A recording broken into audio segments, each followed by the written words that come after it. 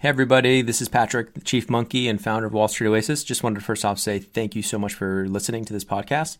Second, want to make sure for any of you in the market for financial modeling training, remind you that Wall Street Oasis does have some incredible financial modeling training courses, including Excel modeling, financial statement through, linking up the three statements, DCF, valuation, M&A, LBO, even more niche courses like 13-week cash flow, venture capital course, real estate modeling, you name it. Go ahead and check them out at wallstreetoasis.com/courses. Thanks for the support. Wouldn't it be cool if there was a Netflix for finance? Well, there is. It's called Real Vision, and it gives you unprecedented access to some of the most respected names in finance. Watch interviews with legends like Kyle Bass, Jeff Gundlach, Stanley Druckenmiller, and many, many more. If you want to be part of the Real Vision revolution, visit realvision.com/WSO. Hello and welcome. I'm Alex Grodnick, and this is Moving Up, a podcast about secrets to success, struggles along the way, and life in general. Today on the pod, a cool conversation with just a super successful entrepreneur, Dave Samuel. I wanted to continue talking about something that I said last week. I talked about not making excuses for yourself and just going out and accomplishing what you want. It's probably something I talk about most weeks. But after thinking about it this week and speaking with a couple buddies about it, I wanted to add a little more color here. I have a super strong drive inside of me. I kind of even like hearing no sometimes because then it gives me an opportunity to prove someone wrong, work harder, find a creative solution. So it's been programmed into me that I can make happen whatever I set my mind to. I mean, I broke into one of the most prestigious investment banking groups from a non-target off cycle, and now I'm applying that determination to my startup. The results are still TBD, and while I can't say that Pay Club is going to work, what I can say is that I'm going to work as hard as I can to put us in the best position, and then we'll see what the universe decides. But what I learned this week is that confidence that I have to go out and attack life, that's not programmed into everyone like it is with me. And there's nothing wrong with that. I don't want to be insensitive to people's feelings here. If you feel a certain way, then that's real. All I'm trying to do here is peel off some of the shitty things that like our culture, society puts on us that says you can't do something if you're from a particular background. I hate that, but unfortunately, it's just part of our culture. So to the person that asked me about having more people of color on the pod, I'm going to make that happen. We'll get some more diverse points of view on here. Finally, I shaved my beard this week. I've had it for probably close to 4 years. It wasn't long or anything. I kept it trim on the shortest setting that my buzzer had. But a couple weeks ago, my wife, Mari, made a comment about wanting to see me without a beard. So I surprised her. And was she surprised? She came home, kissed me, and she didn't even notice. I've now been giving her shit about it for the past couple of days. But I don't know. There's probably something to talk about here, some kind of lesson about perception or change. But whatever, this rant's already been deep enough. So that's it. Got to start thinking about New Year's resolutions now. That'll be for next week. Let's get into the interview. Dave Samuel from Freestyle VC. Thanks for being on the podcast. Thanks a lot for inviting me. Yeah, I've been excited to speak with you. You're a super successful entrepreneur, and now, like so many entrepreneurs, you've turned to the venture investing world. But before we get into venture capital and what you do now, we got to go through your entrepreneurial journey, the ups, the downs. We gotta hear how that all began. That sounds great. Well, once again, thanks for inviting me, Alex. And I think one of the things I think about is, are entrepreneurs born or are they made? And part of my analysis is actually come up with that I think many entrepreneurs are born that way. And so if I look back to my background, I started kind of building things and being entrepreneurial back in elementary school. And so I was fortunate back in the day, once again, dating myself, today I'm 46, but back in the day, the job that kids our age in elementary school could have was the paper route. And I believe that most 40-something entrepreneurs that you find more than 50% likely had a paper route if they were living someplace in America, because they wanted to kind of start doing something by themselves. And that's what I did in third and fourth grade. In fifth grade, I started my first little business called Thriller Designs. And in sixth grade, I started a mobile DJ service called Sounds Limited. You jump forward, I was fortunate enough to be accepted into MIT. And that was just kind of, me really embracing my nerd and geek side of things. And I really enjoyed computers. And my first job back in 94 was to come work at Oracle. I grew up in Maine. I'd heard about Silicon Valley. I was like, I really like to understand a little bit more about what it's like out in Silicon Valley. Because even back in the 90s, you kind of heard of entrepreneurs starting to come there. Obviously, you jump forward to today, it is the startup capital of the world. But back in 94, my first job was at Oracle, a great first job out of college. And my timing was really good with basically the birth of the internet as we know it, which was when Netscape went public.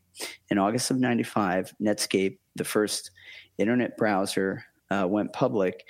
And this kind of opened the eyes to both entrepreneurs, venture capitalists, the publicly trading entities of hedge funds and fund managers that the internet had the ability for kind of wealth creation. And hey, this looks like could be something big. So you mix kind of my love of music from my DJ days, my days at Oracle with the database of music, and you mix the internet and you kind of have my first kind of real venture-backed company, which was a company called Spinner. Spinner was the first internet radio service. I launched that service on April 1st, 1996 with 6 channels of commercial-free music. And there were lots of firsts back then. Even the simplicity of having the song information being displayed while you were listening to the song. I know it seems so commonplace today, 22 years later, but it really was kind of the first, we were kind of the first ones to do that. We had a relationship with CD Now, which is long since gone, but CD Now was the first CD store that you could buy compact discs, via the mail. And when you were listening to a song, you could click buy this CD and that CD would end up in your shopping cart and you could, have that CD shipped right to your house, which was kind of a new thing. So, that was kind of, if you look early on in my entrepreneurial journey to kind of my venture-backed startup, which we then raised traditional venture from, and then AOL acquired that business in May of 99. And that was a great exit for both myself, the employees, and the venture investors that we had. And AOL, I think, got a great deal with that radio investment. And Spinner became AOL Radio, and that continued to grow as AOL was growing, at least for a few years, and then kind of the .com explosion happened. I've since started a few companies since then, and I can talk more about those companies, Alex, but I've been doing a bunch of talking, and I don't know if I should touch upon any things back before year 2000, or if I may just continue on with just a few other companies that I've started. Yeah, let me ask you one question there, Dave, on the early part of your life. So you're this entrepreneurial kid, you're starting all these businesses, you go to MIT, and you come out. Did you think, before you got that job at Oracle, were you thinking, I'm going to just start another business after I graduate from school? Or what was it inside of you that said, oh, go work for a big tech company? Yeah, so I think that's a great question. I think that, I wanted the financial help to actually move to Silicon Valley. And my job at Oracle, crazily in 1994, I was making more money than my dad and my mom, who had been in the workforce for, 25 years, because I was a techie. And back then techies were paid well. I was an engineer, and, today engineers are paid well. So I did use it as a stepping stone to financially help me move here. Though I always kind of knew that I wanted to start a company, but I didn't know what the company was. And I will say that at the time when I started Spinner, I was thinking that I would do it for a few years and then I would go back and get my MBA. That was kind of, the suggested plan of being a successful businessman or business person. But I, learned so much at Spinner that that was my MBA. And so I never went and did any additional schooling. But that was kind of, the path that thankfully I chosen. Right. So Dave, tell us where the idea came from, like how you mustered up the confidence to leave Oracle and start doing this. Like how did that all logistically work then? Yeah. So I think I was actually looking at digital radio back when I was at MIT. And so you had this notion of analog radio, which still exists today. So basically you had, the notion of AM and FM radio, which was analog. But I was thinking about, could you transmit radio digitally with more information? And so that was kind of the early thing. And then when the internet came along, I was like, wow, we could actually stream this music via the internet. So it was just something that I'd been thinking about at MIT. And then the internet allowed us to do that. Crazily, just really dating myself, is when we launched Spinner, the fastest modem was a 14 4K modem, which is hard to even understand how small a straw that is compared to the pipes that we have today. And also, when you bought a computer, which was the Dell Pentium primarily, that computer didn't come with a sound card in it. So all that computer could do was typically beep, and you had to actually request a Sound Blaster card. So it was, early on, but I was fortunate to kind of be there. And I do remember how nervous I was with both telling my boss at Oracle and telling my parents that I was quitting. Because it was a big deal. And I think as I've talked to other entrepreneurs, I think many of them knew early on that they were entrepreneurial. And as I think about my kids or my young friends thinking about what they want to do next, right now, Silicon Valley is still kind of the startup capital of the world. And if you want to kind of invent and build something in tech, I really think, coming to Silicon Valley, though it is very expensive, is really a great is a great step. As you look at other areas of the United States, if you want to do something in finance, I think you got to be in New York. If you want to do something in entertainment, I think you need to be in LA. That's where kind of the experts exist within those different verticals. We've seen breakout tech companies in other areas with Snapchat, coming out of LA, and there's been a few breakouts in New York, but really 80 to 90% of them are right here in Silicon Valley. If you're thinking tech is where you, is where you want to go. Right. Okay. So yeah, I completely can sympathize. I with that idea of giving up a job that's paying more than your parents have ever made to go take this risk, follow a passion, but okay, you do it and you have this huge win.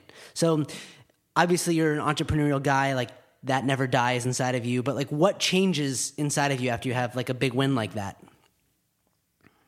Well, I will say the day that we sold the business, which was, it was actually right around my 27th birthday. So, my 27th birthday was May 24th, and we actually signed and penned the deal on May 27th. I just remember a huge weight coming off my shoulder, where I was able to both have the financial success personally, but then also be able to tell the employees, hey, guess what? Your options are worth X amount of dollars. And then the investors, who are both a combination of family and just business acquaintances, and basically say, hey, your investment is worth X million dollars. It was just, a huge both celebration and a weight taken off my shoulder. I'm entrepreneurial by heart. And so I wanted to jump back in and say, hey, what else can I build? What else can I do?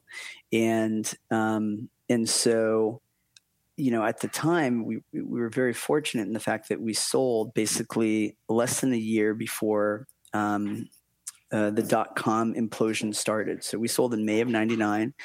In April of 2000, that was when the crack started to appear within the craziness of the Web 1.0 euphoria. And so when I left, I was at AOL for about a year. And when I left, I was looking to start a few software companies, but basically you couldn't be a .comer, in 2000. Nobody was funding them, and it was just not an easy place to play. And so crazily, my next company was in the toilet seat space. You're like, wow, Alex, toilets. I'm like, yeah, well, it was. And so I started a company called Brondell, Brondell.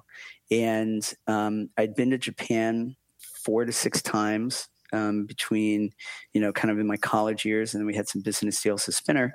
And for those who have been to Japan, they've most likely experienced a high-tech toilet seat. And that's kind of a heated seat, warm water bidet, deodorizer, like a bunch of kind of technology, comfort, and hygiene built around the toilet. And that's what, and so basically I wanted to bring that to America. So I brought that to America via Brondell. And so I started that business in 2001/2002. And Mark Cuban of both the Mavericks and Shark Tank, he co-led the first round of financing with me back in the day.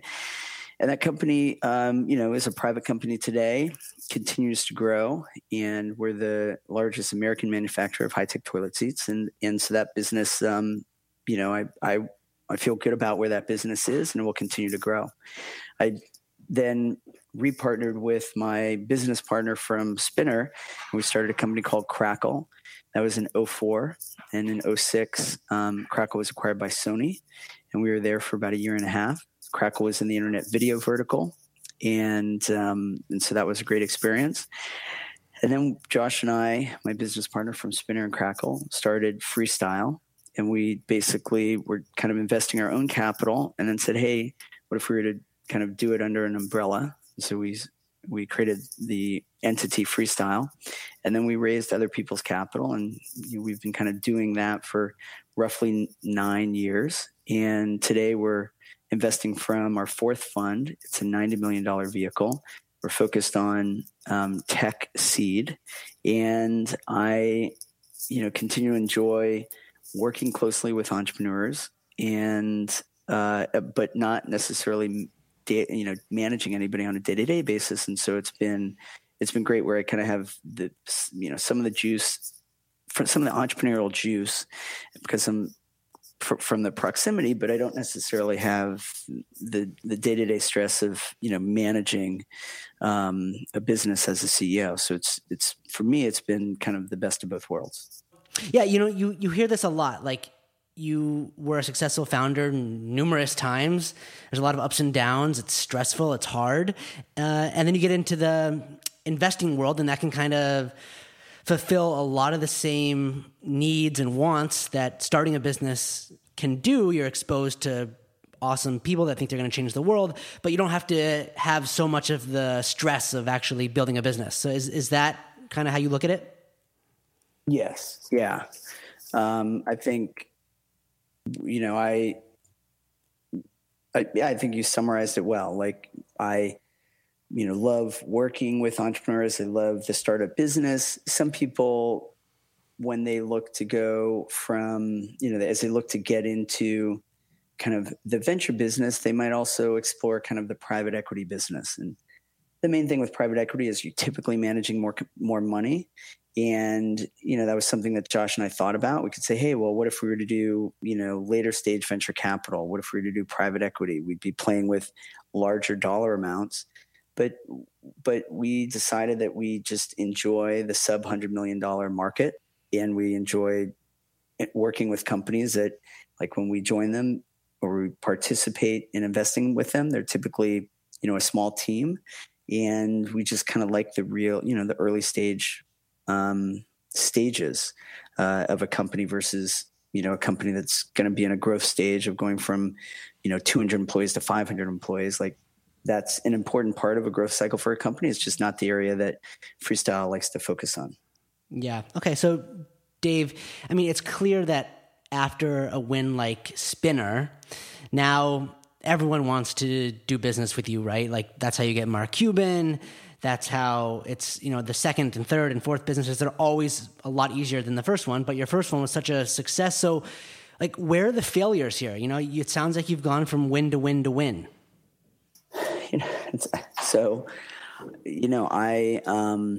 I have been fortunate. I think being entrepreneurial, luck is an important part of the factor. One of my friends about 10 years ago wrote a book about how to position yourself to be lucky. And he was just analyzing startups and entrepreneurs of like, how do you position yourself to be lucky? So I've been fortunate to, be in the right place at the right time. And as I've told many entrepreneurs and investors, like luck is an important factor. When I talk about failures, I guess from an entrepreneurial perspective, I've not necessarily started a business that's failed yet.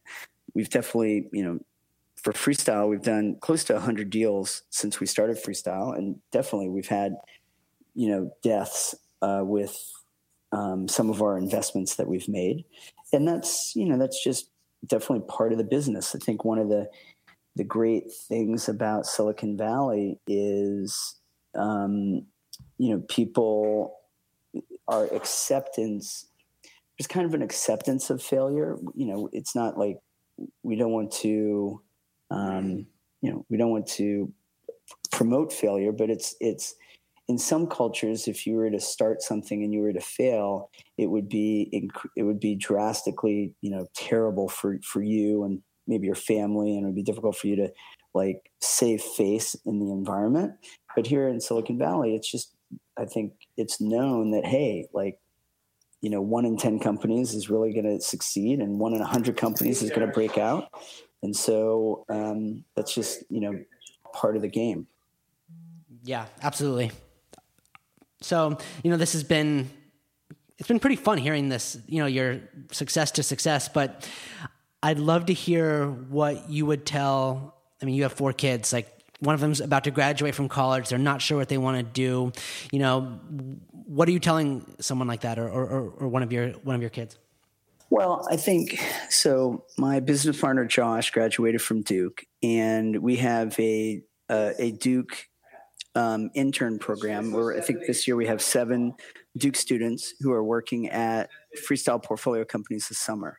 And, I think so my biggest piece of advice is if you like tech, it's most likely the best way to entrepreneurially start a company in tech is to work, in tech initially. And I also think that starting at more of a startup would be very beneficial for you. So if you can somehow network your way into a startup, some ideas you could think about is there's a website called Venture Loop that has the job openings of venture-backed businesses. You could start, definitely reading TechCrunch or Crunchbase to kind of understand what companies have recently raised rounds of financing. Crunchbase has a list of companies, like really just kind of who's closed rounds of financing, and just kind of look at those and say, hey, this kind of looks interesting. Like WAG just raised a large round of financing. It's one of our seed companies that we did, and they're hiring a lot of people. And if you like dogs and you're like, this would be interesting, then, I would go interview at WAG. If you are, into music and you're an artist, Patreon, which is one of the seed deals we did, raised capital recently, and they're, hiring. So those are larger companies, those 2 I just mentioned. And then there's, much younger ones that, might be 20 employees and they're just looking to hire. So my suggestion is if you want to do the startup thing, I think the best thing is actually work at a startup.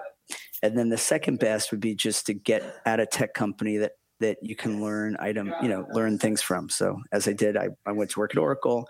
You've got these obviously large pillar companies, Amazon, Google, and these Facebook,